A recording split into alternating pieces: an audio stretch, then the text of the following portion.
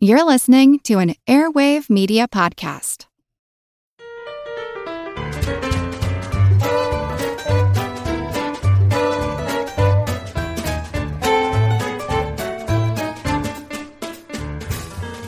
Hello, great grinning group who graze on grits and griddle cakes. This is Good Job Brain, your weekly quiz show and offbeat trivia podcast. Today's show is episode 151, and I am your humble host, Karen, and we are your dancing dreamers doing daring deeds and dispensing delectable data. I'm Colin. I'm Dana. And I'm Chris. And that was a listener-submitted one. Ah. That's good. Because you can tell that's positive. It was positive. It was complimentary. Rachel from Minnesota, thank you. Outsourcing everything now. So, I do this probably once a month. I go check our Good Job Brain mailbox, our P.O. box. And when I do it once a month, that means usually I get a big haul So don't of send stuff. us food. Or something. No, Please, yeah. babies. Perishables, rather. Yeah. No babies If you're in the mail, yeah. if you're about to complete the order for the Omaha steaks, we really appreciate it, gonna but sit please there. don't. Or, yeah. or email Karen immediately. Right, please. Yeah. Yes. Yeah. Once we did get the grapes. The grapes Yeah. were, but they sent it to Yeah. my work address. And then so your it was like, coworkers okay. ate them. Yeah. So we didn't get to eat them. Oh, they did? Yeah, they did. What? I was thinking, I don't remember grapes. That was Oh, the yeah. great grape We scandal. just heard about how they tasted. The cotton candy grapes. Oh, Yeah. They're Chris, great. if it makes you feel any better, Chris, they were reportedly delicious. So in our mailbox, we got Nicole Wingett, who was the listener who wrote in and inspired our military episode. She sent us some cool geocaching path tags. Ooh. And then we received these leather mustache keychain Fobs, yeah. fobs. And they're personalized. It says GJB, and then the mustache, and then... Karen for me. Because of Well, yeah, mine says Chris for, Yeah. I assume for me. Very cool. Mine says Dana. Very cool. I'm gonna guess Collins. Mine says Caleb. Colin. You know, it's close enough. I don't want to rock the boat. And there's a letter from TJ, who is the maker. He actually made these leather keychain fobs, and he has a small hobby shop, and he makes a lot of cool steampunk and leather pieces. He included his Etsy shop link, and he's like, oh, this is purely an FYI. I'm not looking for publicity. But you know what, TJ? These are so cool. We're gonna give you publicity. His Etsy store is Owl versus Octopus. Yes. So it's etsy.com/shop/owl vs octopus. Custom made straight razors and steampunk leatherware. Maybe he'll make you a Good Job Brain mustache keychain if you ask that's nicely. personalized with your name on it. Right. Thank you guys so much. Thank you, Nicole. Thank you, TJ, for these awesome gifts. Thanks, guys. And, really flattered that you guys send us stuff.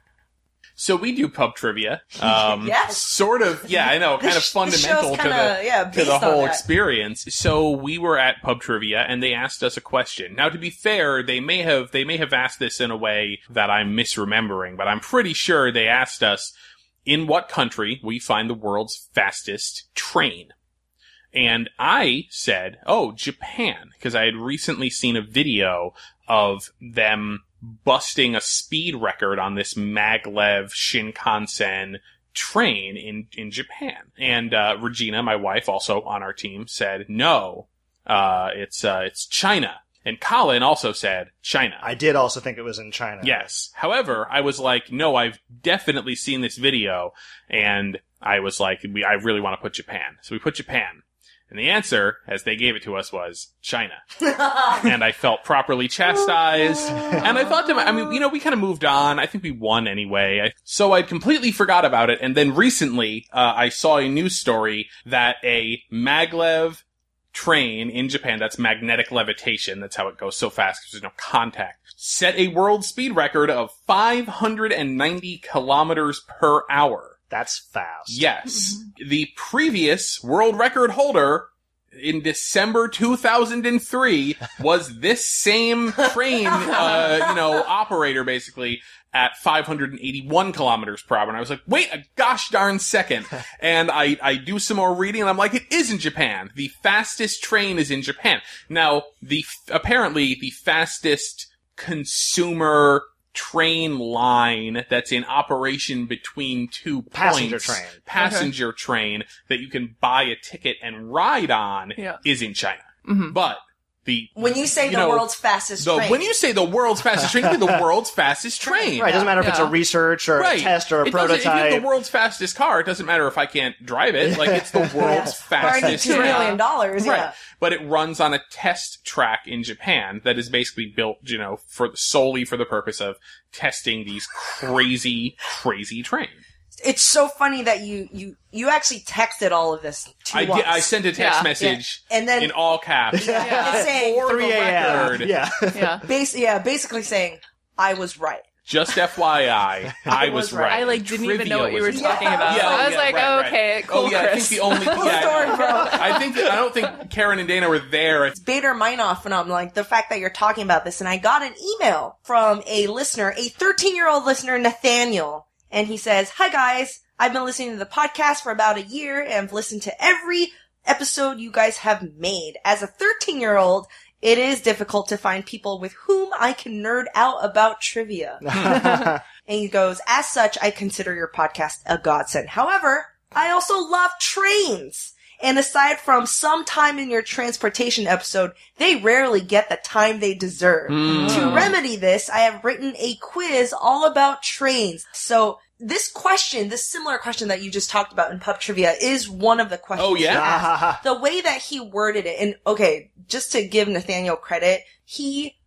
cited everything. Oh, nice. Wow. He cited Show all your the work. facts. Show your work. So his question was, although it is widely known that the French TGV has set this record for highest conventional rail speed at yes. 357 miles per hour, fewer people know the answer to the following question. What was the highest speed ever allowed on a high-speed rail train in regular scheduled service, and by what country's railroad? Oh, okay. So there's a hint. Said the speed of the railroad has been lowered, and the record is now jointly held by the E5 and the E6 Shinkansen, and the German ICE 3 and the French TGV POS. Which I think POS means something different in French. Yeah. And the answer is China's rail network from 2008 to 2011 had the highest allowed speed on some of the routes at 350 kilometers per hour. Right. So the way that he worded it gave Yeah. you enough information. It is commuter. It is scheduled service. It's not just a test track. Right, But, yeah. right. There's a huge difference between how fast can we get this thing to go and how fast will we allow a commuter service train to go. So there's some train clarification. Thanks, Nathaniel. Yeah, thanks, Nathaniel. Thank you for writing a question that is unambiguous. Yeah. A good trivia question. A good Yes. trivia A question. good trivia question is interesting and unambiguous. Yes. And has enough context that you can maybe reason it out. And without further ado, speaking of trivia, let's jump into our first general trivia segment, Pop Quiz Hot Shot. Here, what I do for this segment is I grab a random Trivial Pursuit card. Yeah. And return of our good friends, Barnyard Buzzers. Yeah. The other buzzers shorted out. So they started to go, yeah. They're like, I think you can hear it in some of our past episodes. It's like, ding, dong. Yeah. But they're old reliable. Yeah. We brought them Barnyard back. Buzzers. Yep. All right, They've always here been we there for go. Oh, this is Genus 4 edition. Blue Wedge for people and places. What continent has the most nations with fewer than one telephone per 200 people? Dana. Africa? Correct. Oh. It is Africa. Pink Wedge for arts and entertainment. What question did Groucho most often ask on You Bet Your Life so even sure losers could win $50? Oh. What era is did this? he? This was 50s. I'm Yeah. pretty So sure. what question would he ask so even sure losers could win $50? Yeah. Chris. Is the Pope Catholic? I don't know. It's kind of similar Is it in that something like vein. that? Yeah, something There's a bear poop in silly. There's a bear woods. poop in the woods. The question is, who's buried in Grant? Oh, okay. Yeah, but Turns It's a out, trick question. Have we done this have we ever talked about this in the show? I think so. How that trick question works? I think we did a long time ago. Yeah. Nobody's buried in Grant's tomb. Because it's a tomb. A tomb is above ground. Yeah. Grant and his wife are entombed. Yeah. Yep. Oh, no, it's not a grave. Grave is underground. Yeah. Tomb is Right. up. Yeah. Oh, Right, I didn't know right, that. right. Well, then they all shouldn't have won $50 then. Nathaniel, Get that money back. I want Nathaniel to try that one on the schoolyard. Yeah. With the, Schoolyard. with the if anybody is like, oh, interesting, be their friend. Yeah. Okay, Yellow Edge for history. What Alfred Lord Tennyson poem describes the bloody Battle of Balaclava? Oh, that's Colin. that's the charge of the Light Brigade. Yes. Yes. Obviously. Brown Wedge for science and nature. What class of animal did dinosaurs belong to? What? Class. Chris? Birds? No. What class of animal? I mean, Are they Reptile? Reptile. Oh, is it that? Oh, yeah, I okay. don't know what level of specificity class is. Yeah. Okay, reptile. Yeah. But that's changing, right? Isn't that seems very- evolving? Yeah, that's true. Well, we don't know when Dinosaurs this... are close to birds. Not to... I always thought they were reptiles. They're close to They are. birds. They say they're close to Yeah. birds. Yeah. Yeah. Oh. Yeah. Actually, if I may go off on a tangent, did you hear that we got Brontosaurus back? Yeah. Oh, because Brontosaurus was... They're saying it wasn't a real dinosaur. They were saying it wasn't a real dinosaur. Yeah, but now they're saying nope, JK, it was a real dinosaur. So we can finally talk about Brontosaurus. Yeah. All again. right. Well, Maybe we'll get Pluto back. Yeah. Yeah, you never know. and Triceratops. I think Yeah, Triceratops. Triceratops got kicked Yeah. out. All got are. I kicked mean, out. oh yeah. Green Wedge for sports and leisure. What bottled water was first owned by the British, then the French, and finally the Swiss? Oh. Dana. Is it, there are two that I'm thinking of. Which? Avion? Yeah. Incorrect. Oh. Perrier. Oh. You have a guess? Wait, it's not Evian. That was It's my. not That was what I Avion. was It's the going to other guess. one. It's not Perrier. It is It's Perrier. Perrier. Oh, it's owned by the Swiss now? Yeah. You're so shocked. How dare they? Sell it to the I thought I was supporting France by Yeah. drinking Perrier. You know how like Swiss have like the watch swatch? Uh-huh. They should call it a swatter. yeah. Swearier. Think Swear of Avion backwards, naive. Right. Oh, it is. My, That's right. my dad loves that. My dad, you know. Recess joke. Yeah. It is good. All right, last question, wild card. What does C-SPAN stand for? And for our non-American listeners, C-SPAN is the channel that plays government stuff. Yeah, yeah, it just- does. I think it's like Congressional Session Public Access, something like that. Network. No. No. Oh, network is right. Oh yeah. Yeah, well, I Is assume it- the N is network. Public access network? No. No, it's not Public is accessible to right. the Public. Public. I mean, their Associate- mission is to show like What's government going in on. action. Yeah, yeah, right, yeah. American- All right, we're not gonna. What is it? What is it? Cable, satellite, public affairs network. Oh, Indeed. interesting. Okay. Good job, That's a good trivia brains. question. Oh, Wow. this was back to genus. Yeah. Hmm. Woo. All facts were true at the time of the printing of that Yes. card. Yeah. Just to head off any, Yeah, yeah. Yeah. So today's episode, number 151, and of course when deciding what topic we're gonna talk about, I was like, oh, haha, 151, like the alcohol. Mhm. And so we just went with the alcohol. Yeah, there we go. That's that was how it easy. works. Yep. It's our second one. First episode. First episode Uh-huh. was alcohol. Yep. And now we're back Yeah. 150 episodes later.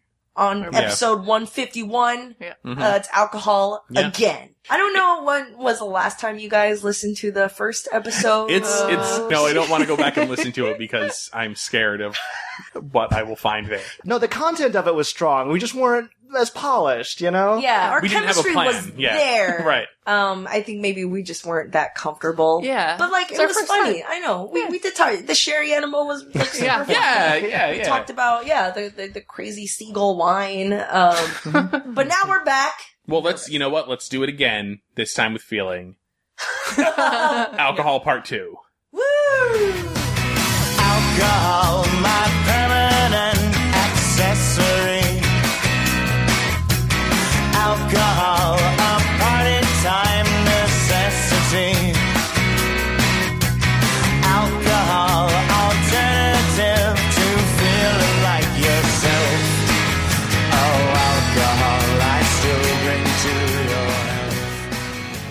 I will start us off here. If you guys know one thing about me, it's that my name is Colin. Yeah, that was Right. Yeah. Once you start getting into like numbers 2 through 5, somewhere on there will be Star Wars. Colin likes beer. Oh. Yeah. Oh, Star yeah. Wars. Star Wars as well, yeah. I could live with that. If the only takeaways were Star Wars and beer, Yeah, there are worse things to be affiliated with. That's a nice Saturday afternoon. And then the last two are like sports and cats.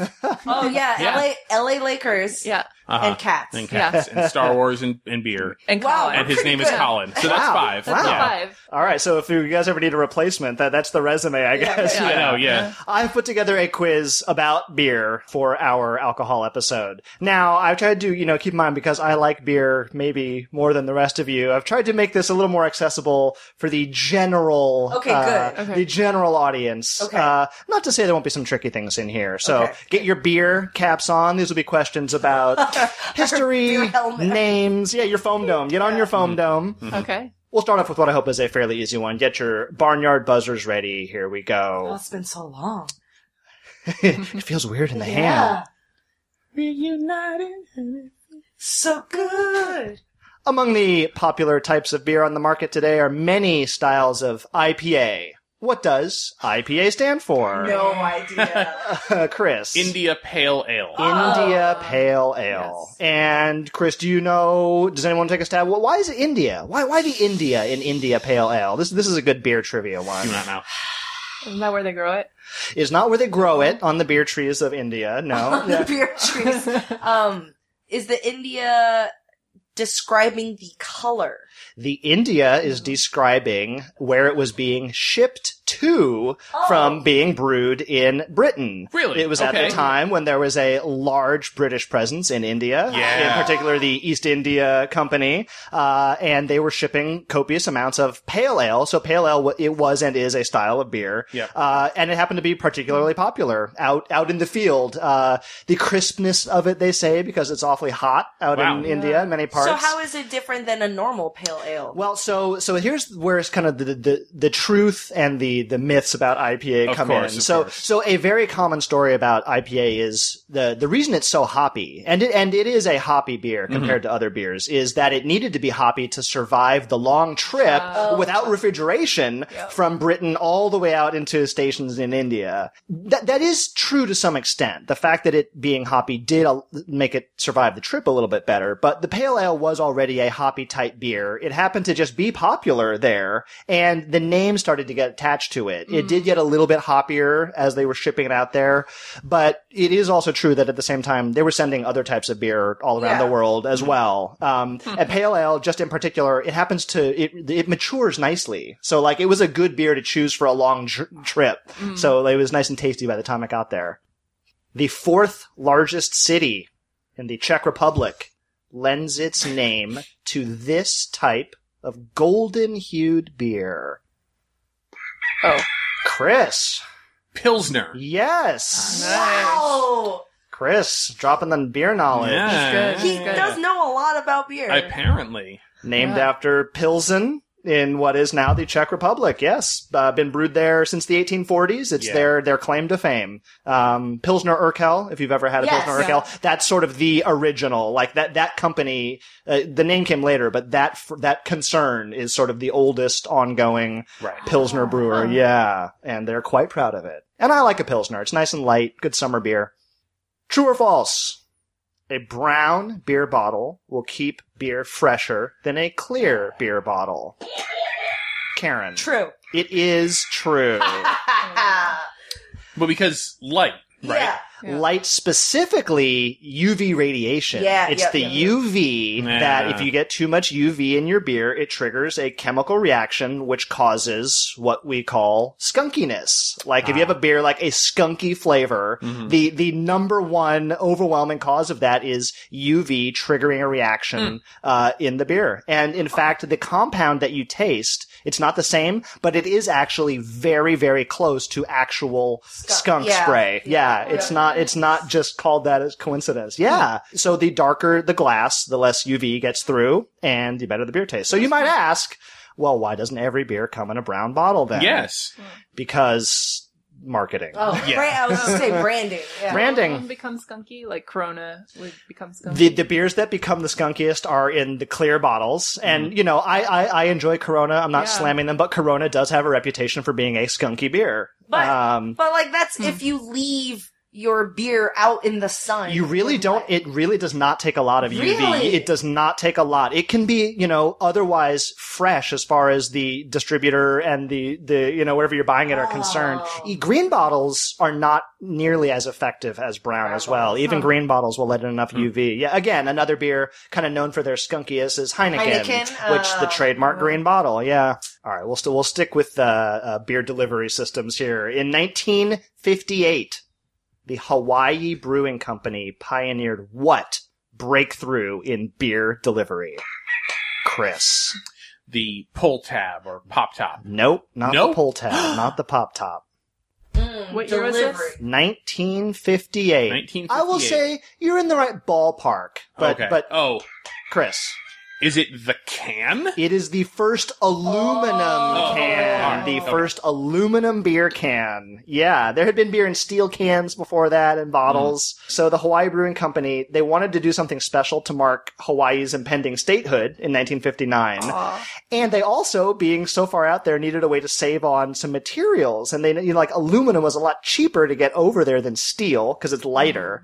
So they came out, you know, with the first all aluminum can for Primo beer to celebrate, and it was, by all accounts, a disaster. I was saying a hit. They had a special lining for the can that I guess it didn't coat the inside of the cans well enough. So they had like over 20,000 cases of spoiled beer.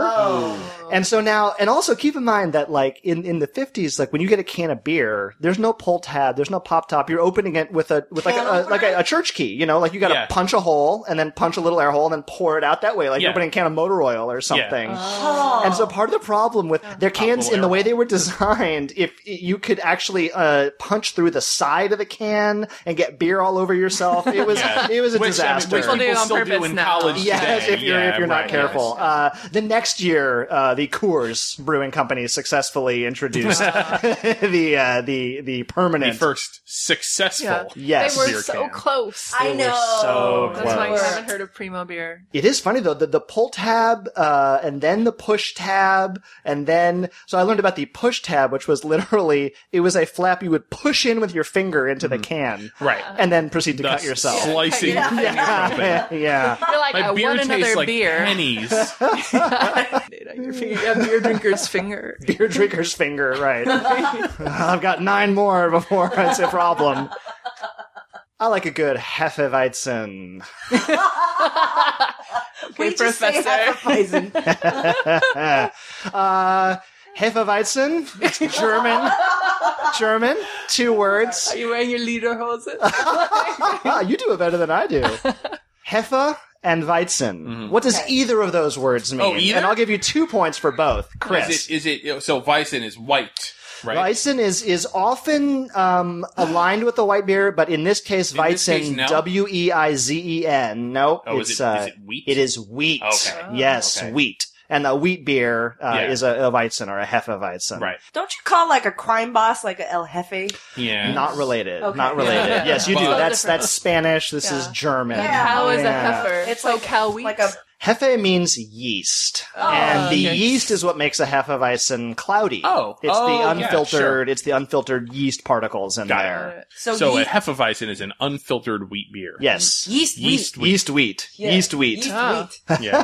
There's also Kristallweizen, which you can probably guess what Kristallweizen is. Yes, Yeah. filtered, That's cool. Who clear. has real crystals? Of course. I cut up my It's a tongue. fancy beer. Last one. Here we go. Founded in 1829. This is America's oldest brewery. Still in operation. Chris. Yingling. It is Yingling! Well done. Yes, the DG Yingling and Son, very popular in the eastern part of the country in particular, based in Pennsylvania. Oldest continually operating brewery. And recently, this is very controversial. The Brewers Association, which tracks beer sales for craft beers and microbreweries, they recently revised their rules about what counts as a craft brewery. And with the changing of the rules, now Yuengling is now technically their number one craft brewer in the country. Oh. Now, Congratulations. I mean, yeah, congratulations to Yuengling. They toppled the Boston Brewing Company, makers of Samuel Adams. Wait, that counts as craft? Yes.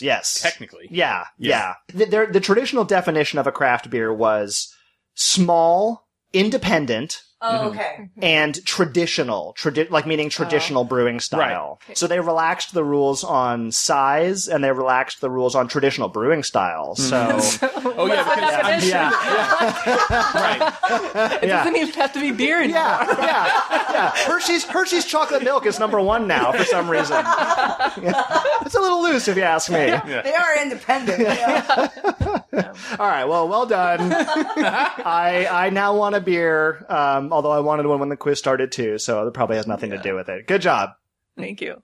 So I am not a big alcohol person. I'm not a big beer person. I'm not a big wine person. Mostly because for beer, I wish it was soda. For wine, I wish it was grape juice. Okay. All right. You know, I'm just not. Yeah, but the thing is, Wine coolers are your jam? I like wine cooler. I like Zima? I- More of a Zima girl. I like alcohol that tastes like soda. Yeah. Or juice. Right. Or even not have the alcohol part. Just give me juice. But I love the culture of alcohol and the tradition and the history. And I mentioned this in our first episode that I was playing a video game, Elder Scrolls 5 Skyrim, where it's kind of Nordic in setting. You can go to like meaderies. And mead is a fermented drink using honey. And so you can like go to these beehive meaderies and stuff in the game. And I was like, oh my God, this sounds so cool. I want to make mead or whatever this honey fermentation beer kind of thing is. And I got really into mead brewing. It makes me think of like Robin Hood or like medieval times where people drink mead at the tavern. That kind of stuff is so cool to me. The fun part about getting into mead culture is all the variants and the names. And here I have, I'm going to do a half quiz, half discussion. I have these really cool old Englishy, Norse, or Welsh words to describe different types of mead. Okay. And so mead, the M-E root is like miel in French. It's honey related. Yeah. But the different variants, if it's, for example, if it's an apple mead, so with honey and apple juice, it is called a sizer. Like Not a cider? cider, but sizer. C-Y-S-E-R. And so all these variants is honey plus some other ingredient equals this other name. Oh, okay. Okay. All right. So if sizer is blend of honey and apple juice fermented together, what is a perry? It's a pear. Pear, yes. Yeah. Pear and honey. A pyment, P-Y-M-E-N-T, sounds very old-timey. It does. Pyment is honey and grapes. So I it's was like gonna guess. it's like a wine plus honey. So what do you think oxymel is? Mel being the honey The base. honey. Yeah. Okay. Oxymel. Like O-C-C-I? O-X-Y. Oxymel. Oxymel. Honey and Bubbles? air. Yeah. Doesn't like the oxy is like acid, I think, right? The root, so something acidic, like lemon. Historical mead recipe, and oxymel is blending honey with wine vinegar. Oh, Whoa. So it really is vinegar, honey, acid, honey, and that's a drink in itself. This is one of my favorite words. A mellowmel. Mellowmel melon is just honey and fruit, any kind of fruit. A braggot. Braggot, also known as bracket. Braggot and bracket. You'll probably like this, Colin, because it is honey and malt. Oh, I would try that. With or without hops. So really it's beer brewing with honey in the use of fermentation. Very, very cool. And a black mead. Black mead. Ooh, okay. Don't overthink it. Something like roasted, maybe like Blackberry. Black currants, blackberries. currants. Yep. Very specific. Black currants is black mead. And Acerglyn, which I've made before. Acerglyn or Acerglyn. Acerglyn is a mead made with honey and maple syrup. Ooh. Oh, that does sound good. 2 sugar sources. And also a lot of these sugar sources, the juice, it really depends on the fruit because after fermentation, they might taste completely different. Yeah. So I made a grapefruit mead before. And I love the taste of grapefruit, but after fermentation, that bitterness from the rind and the oils really come out. So it's like the IPA of mead, is what it you're is. saying? It was very bitter. So I modified the recipe next time to include, instead of grapefruit, I use pomelo, which is a milder grapefruit, and I made sure I had no rinds, and I used that juice. And that had the nice grapefruit flavor. So there's a lot of mad scientist going on when you're into homebrew. Okay, this one is interesting. I've never ever had this or want to try this. Okay. What do you think of capsicumel? Spicy. It's gotta be one. spicy. Yeah. Yes, Yeah. mead flavored with peppers. They can be mild no peppers. thanks. I'm curious. I would try that. I would But I try wonder that. if you, after fermentation, would it still be spicy? I don't Well, know. I mean, spicy things generally just get spicier over Over time, time. right? I don't That's know. Another big kind of a sector of meats is the metheglin, and metheglin sounds very fancy. And metheglin is basically mead plus herbs or spices. So a ginger mead would count as a metheglin. I've used tea for tannins before, nutmeg, coriander, or just leaves and stuff like that. And it comes from the Welsh word meaning healing. Okay. All right. So they used to drink a lot. I mean, I guess this was I feel better now. Yeah. Woo! Yeah. And one last one. This is fun. What do you think a rhodomel is? Rhododendron. Rosewater? Rose. Rhodomel is made from honey, rose hips, or rose petals, or rose, or any part of rose is a rhodomel. So yeah, these are great names I want to share with you guys. Reading these books and recipes are just so fun because they're all derived from a really, really old recipe. And That's it's passed awesome. down, and you can have room like me who would try out different recipes. Sometimes they fail. Yeah. But sometimes, they taste good. So there you go. Some cool mead words. So we actually, serendipitously, we just got back from Napa. We were in wine country. You and your wife. Not us, not Yeah, not us. Yeah, I was Passive like, good we job, didn't- brain. We could though, if We you want, could. if you guys really I wanted. wasn't Yeah. invited. Did you guys all go? My family and I just got back from Napa, and it being wine country, I did in fact encounter something up there and I learned something. We were at a place, I don't even know how you describe it. It's a sort of a resort spa type thing called Meadowood. Meadowood is in, St. Helena, California. Walked around in downtown St. Helena, and downtown St. Helena is very small. And we got to the end of it pretty fast. And right as you get to the end of what is clearly the 2-block stretch of where the things are, there's a little sign that says, St. Helena Public Library and Robert Louis Stevenson Museum.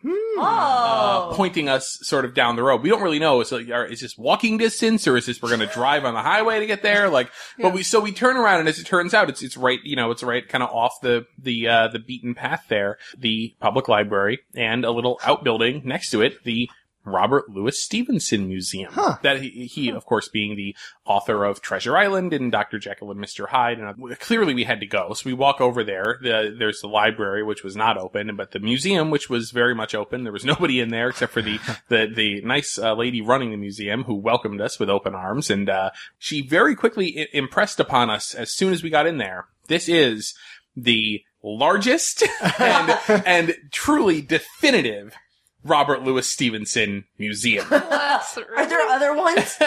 If there are, they're not as good as this one. Okay. This one has, all I have to say is this.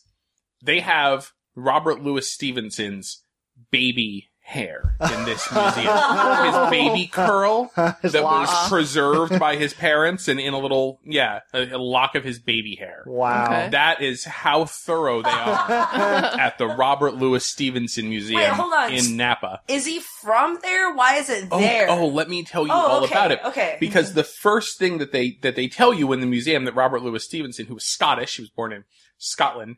He died in Samoa, actually. They had moved to Samoa. The first thing they do is establish the connection. Why are you here? Why is this here? The connection between Robert Louis Stevenson and Napa wine country. And it is a very interesting story. So it is connected. It is connected. Okay. There's a connection. Okay. So before they even get into his life, they first tell you why it's here. Oh, good. Yes. So all this takes place while Robert Louis Stevenson is in his 20s, penniless and not in any way famous. Okay. Still not really sure what he's going to do with his life. It is 1876-ish. The place is Paris. Robert Louis Stevenson is bumming around Paris. He meets a woman. Her name is Fanny Vandegrift Osborne. Oh. She is American, and she is super cool. She is 10 years older than him. She has 2 kids, and she's married.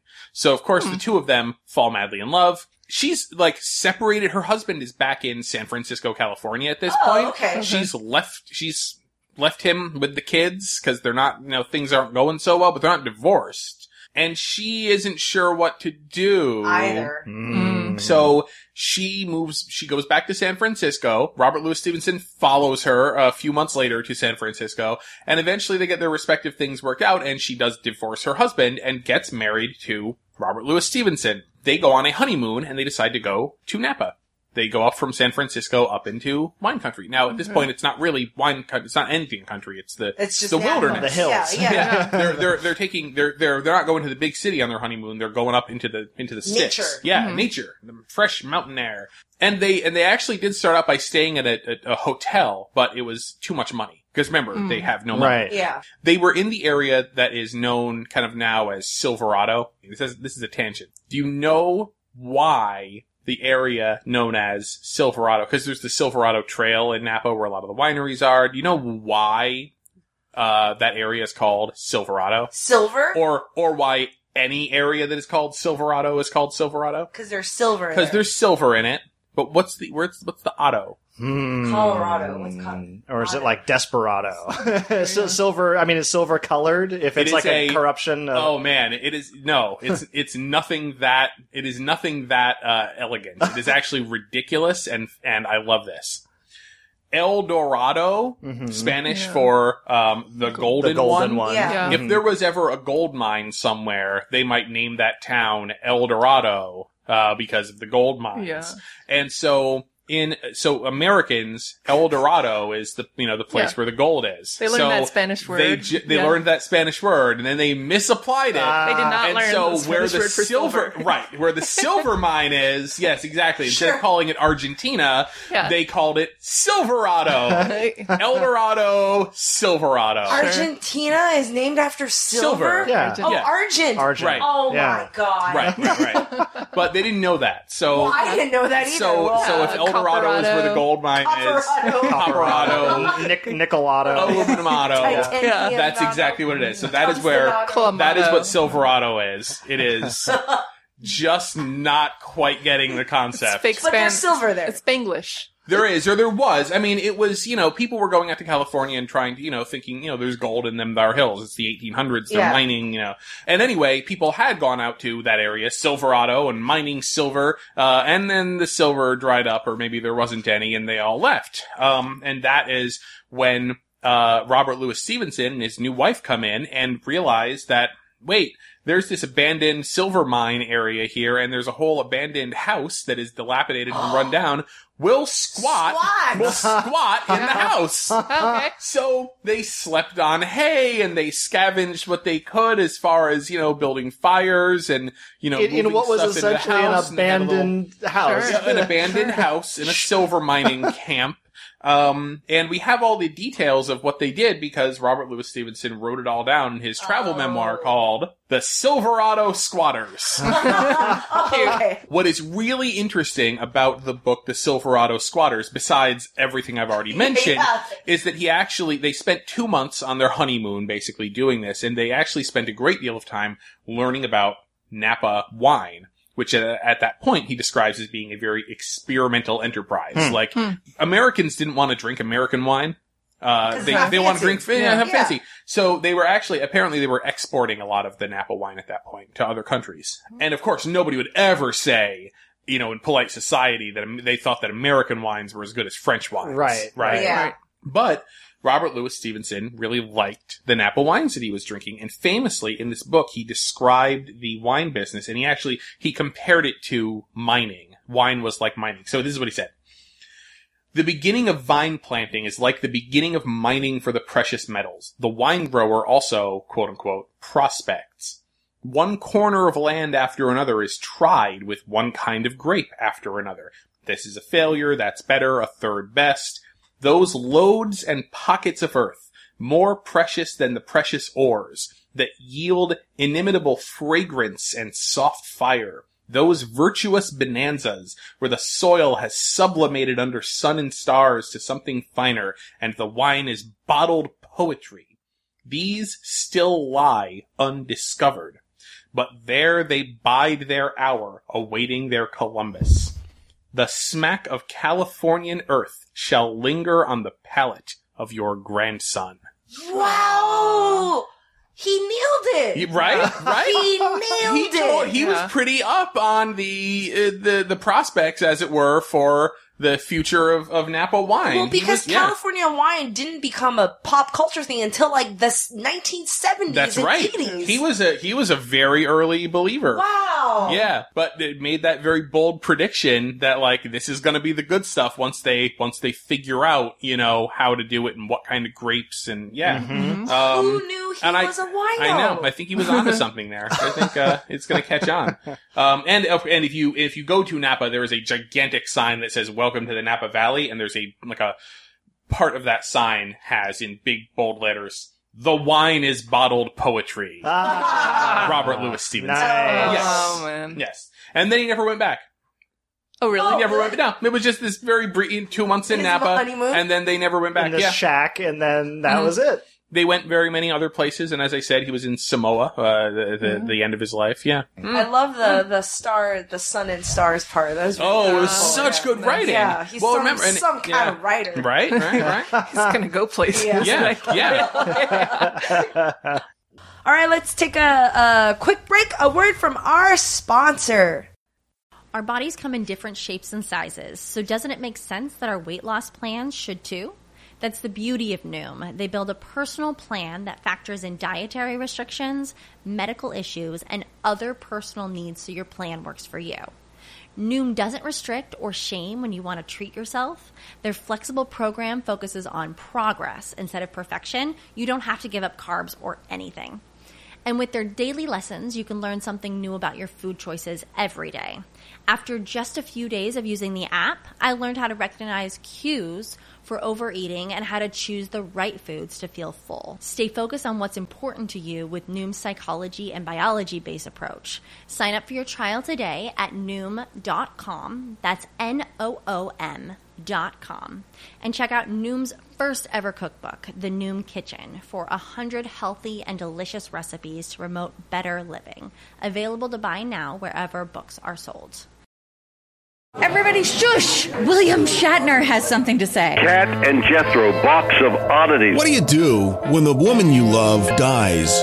Well, of course you dig her up and you live with her. Aww. The show examines weird things. There are plenty of old photographs from this time period of children out in the streets playing in and among the dead horse carcasses. Oh, I miss those days. Things used to be so much simpler. Cat and Jethro. Then there's the urine wheel, which sounds like a really bad game show. They've done weird things.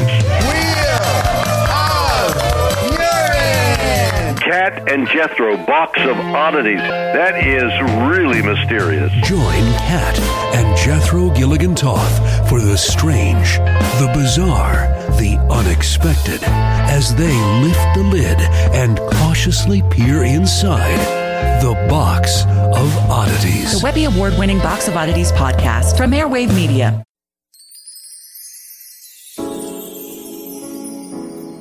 You're listening to Good Job Brain. Smooth puzzles, smart trivia. Good Job Brain.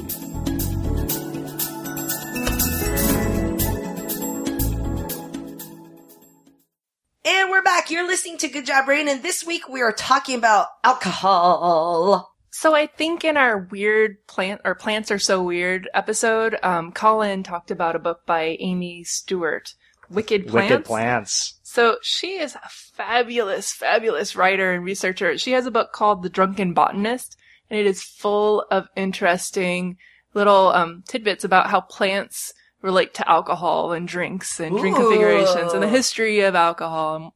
She's such a good writer, so it's interesting, even though it could have been very dry.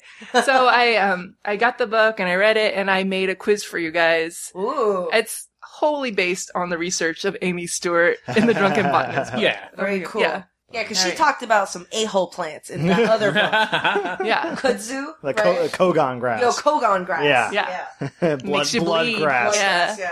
These questions, I think they're probably pretty gettable. Like, you might know. It's a You might data quiz. I can't tell what you know or don't know. What is the oldest domesticated living organism? And this is related to alcohol. Domesticated? Yeah. Is it wheat, right? No. Oh. Is it yeast? It's yeast. Yeah. Everywhere. So agave, which is an ingredient in tequila, is related to what veggie? Oh. What vegetable is in the same botanical order? Huh. I'll guess cucumber. No. Chris? Vegetable. Huh. Celery. No. Artichoke? Oh, you're very close. Asparagus. Oh, It is. really? Yeah. It's in the Aspergillus family. Oh, okay. It's Yucca right is there also name. in there. It's not a cactus. Does that mean you can make asparagus tequila?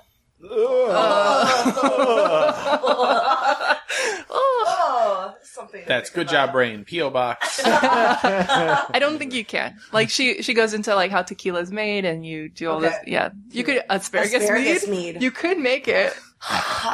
Gears are turning! It's like a trick. So, key limes, the limes used in lots of alcoholic drinks, do they have more or less sugar than lemons? More or less sugar than lemons. Yeah. Colin. I'll say less. I'll 'cause say that makes more. it an interesting trivia bit. They have half as much sugar as lemons. And But they're tinier. well, by weight. Ounce for ounce. Yeah, ounce for ounce, okay, ounce for okay. ounce. Limes are actually That's yellow. not fair. They're tiny! Even though they seem sweeter, they have less sugar. Well, that's because they're always in pies. Yeah, true. Pies that have the sugar. That's true. Yeah. What conifer's berry must be in a spirit in order to call it gin? Oh. Karen. Juniper. Juniper. Yes. Juniper berries from the juniper bush. So the word vermouth, it's derived from an early version of a German and French word for this herb. And this herb is also affiliated with absinthe, or is a strong component in absinthe. It's from wormwood. Wormwood, yes. Yeah. Vermouth. Ver is like green. Verm. Verm. Yeah, Verm. Like Yeah. vermicelli. Oh, worm. Yeah. Wormwood, So yeah. the worm in And what's wormwood moose? is... Yeah. Mouth. Vermouth. Is wood. No, It's like verm- the German okay. one Wow. was Wow. actually like, you could read it and it was like, oh, I could see how that could go to Wormwood. vermouth or wormwood. And people thought it could kill intestinal worms. They thought wormwood would kill intestinal worms. Yeah. So that's how they were living then, right? Okay. But no. Maybe, I don't know. Nobody Yeah. said yes or no, but that's what they It believed always at the seems time. like whatever like medical problem you have, somebody will invent a story about how a certain type of alcohol Was We'll is fix good it. for it. Yeah. Yeah. Well, gin and tonic. But That that's one's actual. true. That's That Well, one's that actual. did, yeah. Those did cure malaria. Yeah, and it wasn't the alcohol, it was the tonic. Yeah. Let's not ruin it though. Okay. So the worm at the bottom of a tequila bottle or mezcal bottle. Do you know the Spanish word for the worm at the bottom? Oh, I've heard this before back in college. I don't know. It's a gusano. Yes. Yeah. A gusano. A gusano? Gusano. Yes. What does it mean? Worm. Yeah. Is it actually a worm? The things at the bottom, are they usually worms? I don't think it is. No. No. Oh, it's like a larva. Yes. It's like a moth larva or something. Yes. It's the larva of an agave snout weevil Huh. or moth, an agave moth. Is it in there? Is it in there just for decoration at this It's point? in there for decoration, although if it's in there, you're probably getting some of the moth or larva in every drink that you have. You don't. And they actually, they discourage putting it in there because they think it cheapens the brand, and you don't need it. It doesn't do anything. Yeah, it doesn't do anything. Yeah. It just tells you this is real agave, maybe. Yeah, I know that one because I'm scared of moths.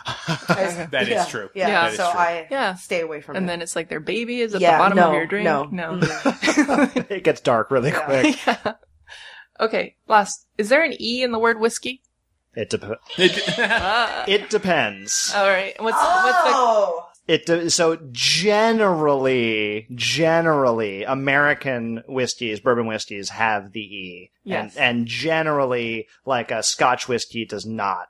Yes, exactly. And Irish whiskey also has the E. Yeah. But there's like Maker's But Mark there's- yeah. bourbon, they spell it without the E, and that's American. There are exceptions, but yeah, that's the general rule. It's not a rule. Yeah. There's no list of rules. Oh, It's so just- there is no, if it's just American sort of how it spelling shook has out. E. Yeah. So the OED says the American spellings with the E and the British, except for Irish. Yeah. Or Irish is not British. I'm sorry. European. I have some Irish friends and they would not enjoy that. So, I guess Europe and Japan and most of the rest of the world is no E. Yeah. I didn't know that. And if you're at a bar where you need to write down your orders, that's yeah. Maybe it's time to rethink where you're drinking. Yeah. But I just never noticed that there was sometimes an E and sometimes not. Yeah. Until today. I just thought people spelled it wrong. I really thought people spelled it wrong. I spelled it with an E, and I was like, oh, people just don't know how to spell. It's like color and theater. Yeah, color. Yeah. Favorite. Yeah. Good job, you guys. Really ticking off the British in this episode. Great job all around. Nice. You can spend less time staying in the know about all things gaming and get more time to actually play the games you love with the IGN Daily Update podcast. All you need is a few minutes to hear the latest from IGN on the world of video games, movies, and television with news, previews, and reviews. You'll hear everything from Comic-Con coverage to the huge Diablo 4 launch. So listen and subscribe to the IGN Daily Update wherever you get your podcasts. That's the IGN Daily Update, wherever you get your podcasts. All right, last call. Colin, you got one last segment. I do. For us. In the spirit of Good Job Brain, of Good Job Brain, I've got some great drunk animal trivia for you. We haven't done an animal segment in a long time. I thought I was going overboard with some of the nightmare animals, so I kind of restrained myself. All right, no, I did talk about dead frogs. Recently. Okay. But drunk animals, huh? Drunk animals. Okay. I would like to start off by reading you an excerpt from a Associated Press story. This is from August 2004, filed to Baker Lake, Washington. Bear drinks 36 cans of favorite beer. What? Who's favorite? When state fish and wildlife agents recently found a black bear passed out on the lawn of Baker Lake Resort, there were some clues scattered nearby. Dozens of empty cans of Rainier beer. Wow. So the bear got into a cooler. You can fill in that blank, basically. Yeah. Oh, it's not a marketing stunt. Right, no, not a marketing stunt. They got a beer drunk. So the bear got into a cooler, but he was choosy. Quote, he drank the Rainier and wouldn't drink the Busch beer. No, well, I mean, yeah, obviously. It's a Washington bear. Sergeant Bill Hink said the bear did try one can of Busch, but ignored the rest. It was an informed decision. He didn't like that Busch and consumed, as near as we can tell, about 36 cans of Rainier. They tried to chase him down, but the animal climbed a tree to sleep it off for 4 hours. Agents finally herded the bear away, but it returned the next morning, presumably looking for more Rainier beer. Well, yeah. The humane trap they set to lure him in the next morning was donuts, honey, and 2 open cans of Rainier beer. Yeah. Did it work? It did work, yes. It did. It did. So he's not that smart. They relocated him, presumably gave him like a fan club membership or something.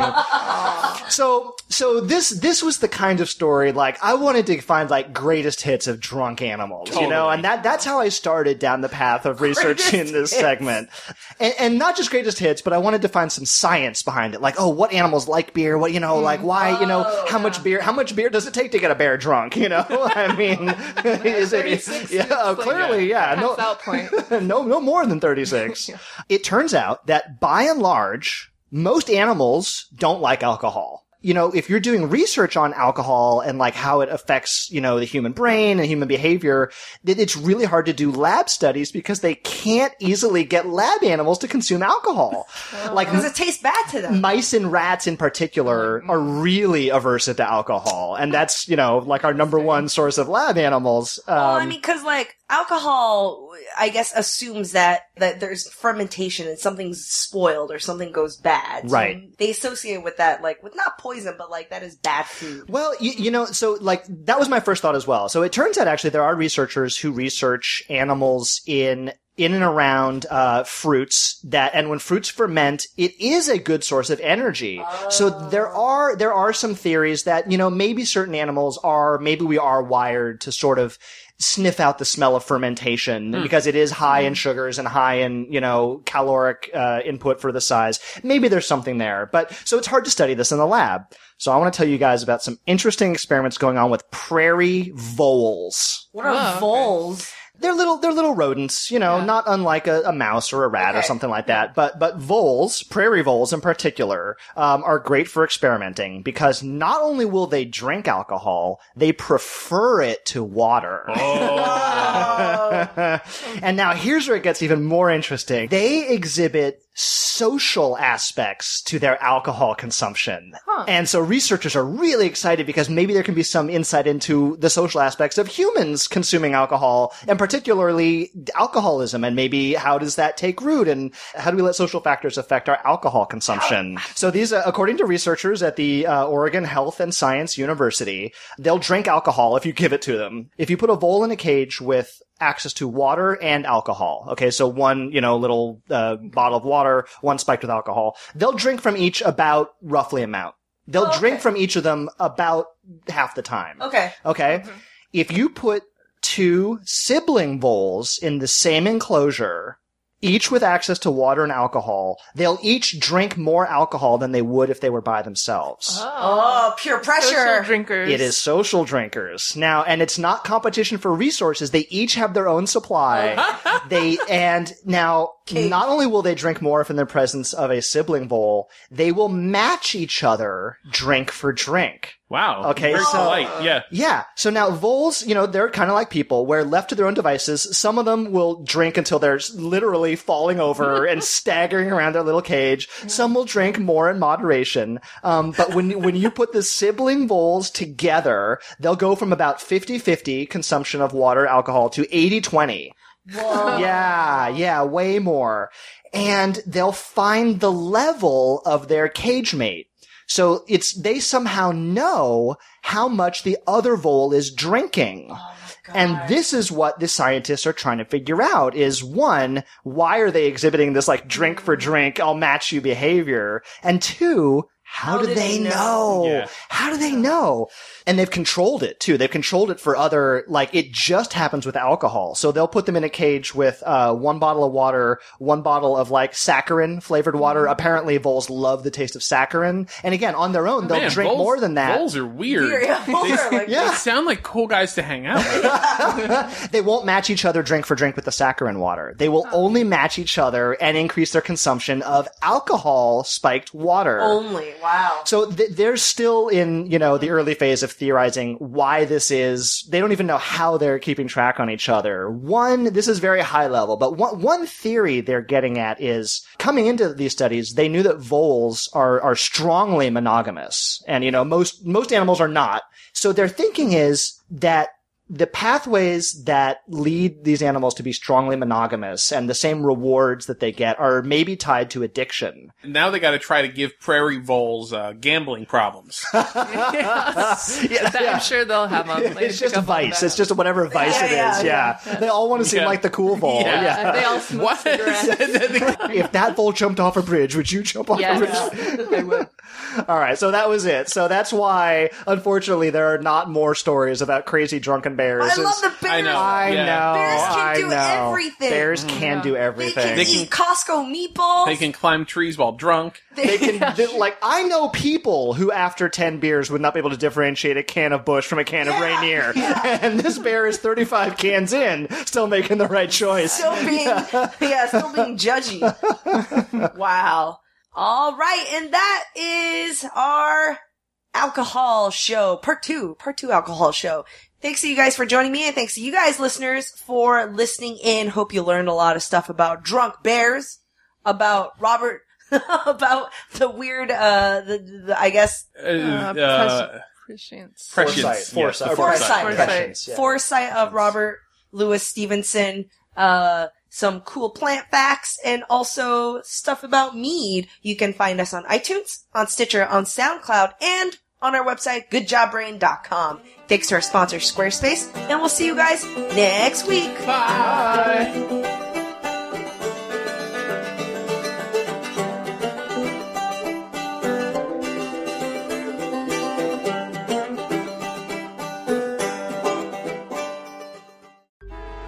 Traffic jams, tailgating, pile-ups. Ugh, the joys of driving. How could it get worse? The federal government wants to have a say in what you drive. That's right. The Biden administration's EPA is pushing mandates that would ban 2 out of every 3 vehicles on the road today. Don't let Washington become your backseat driver. Protect the freedom of driving your way. Visit EnergyCitizens.org. Paid for by the American Petroleum Institute.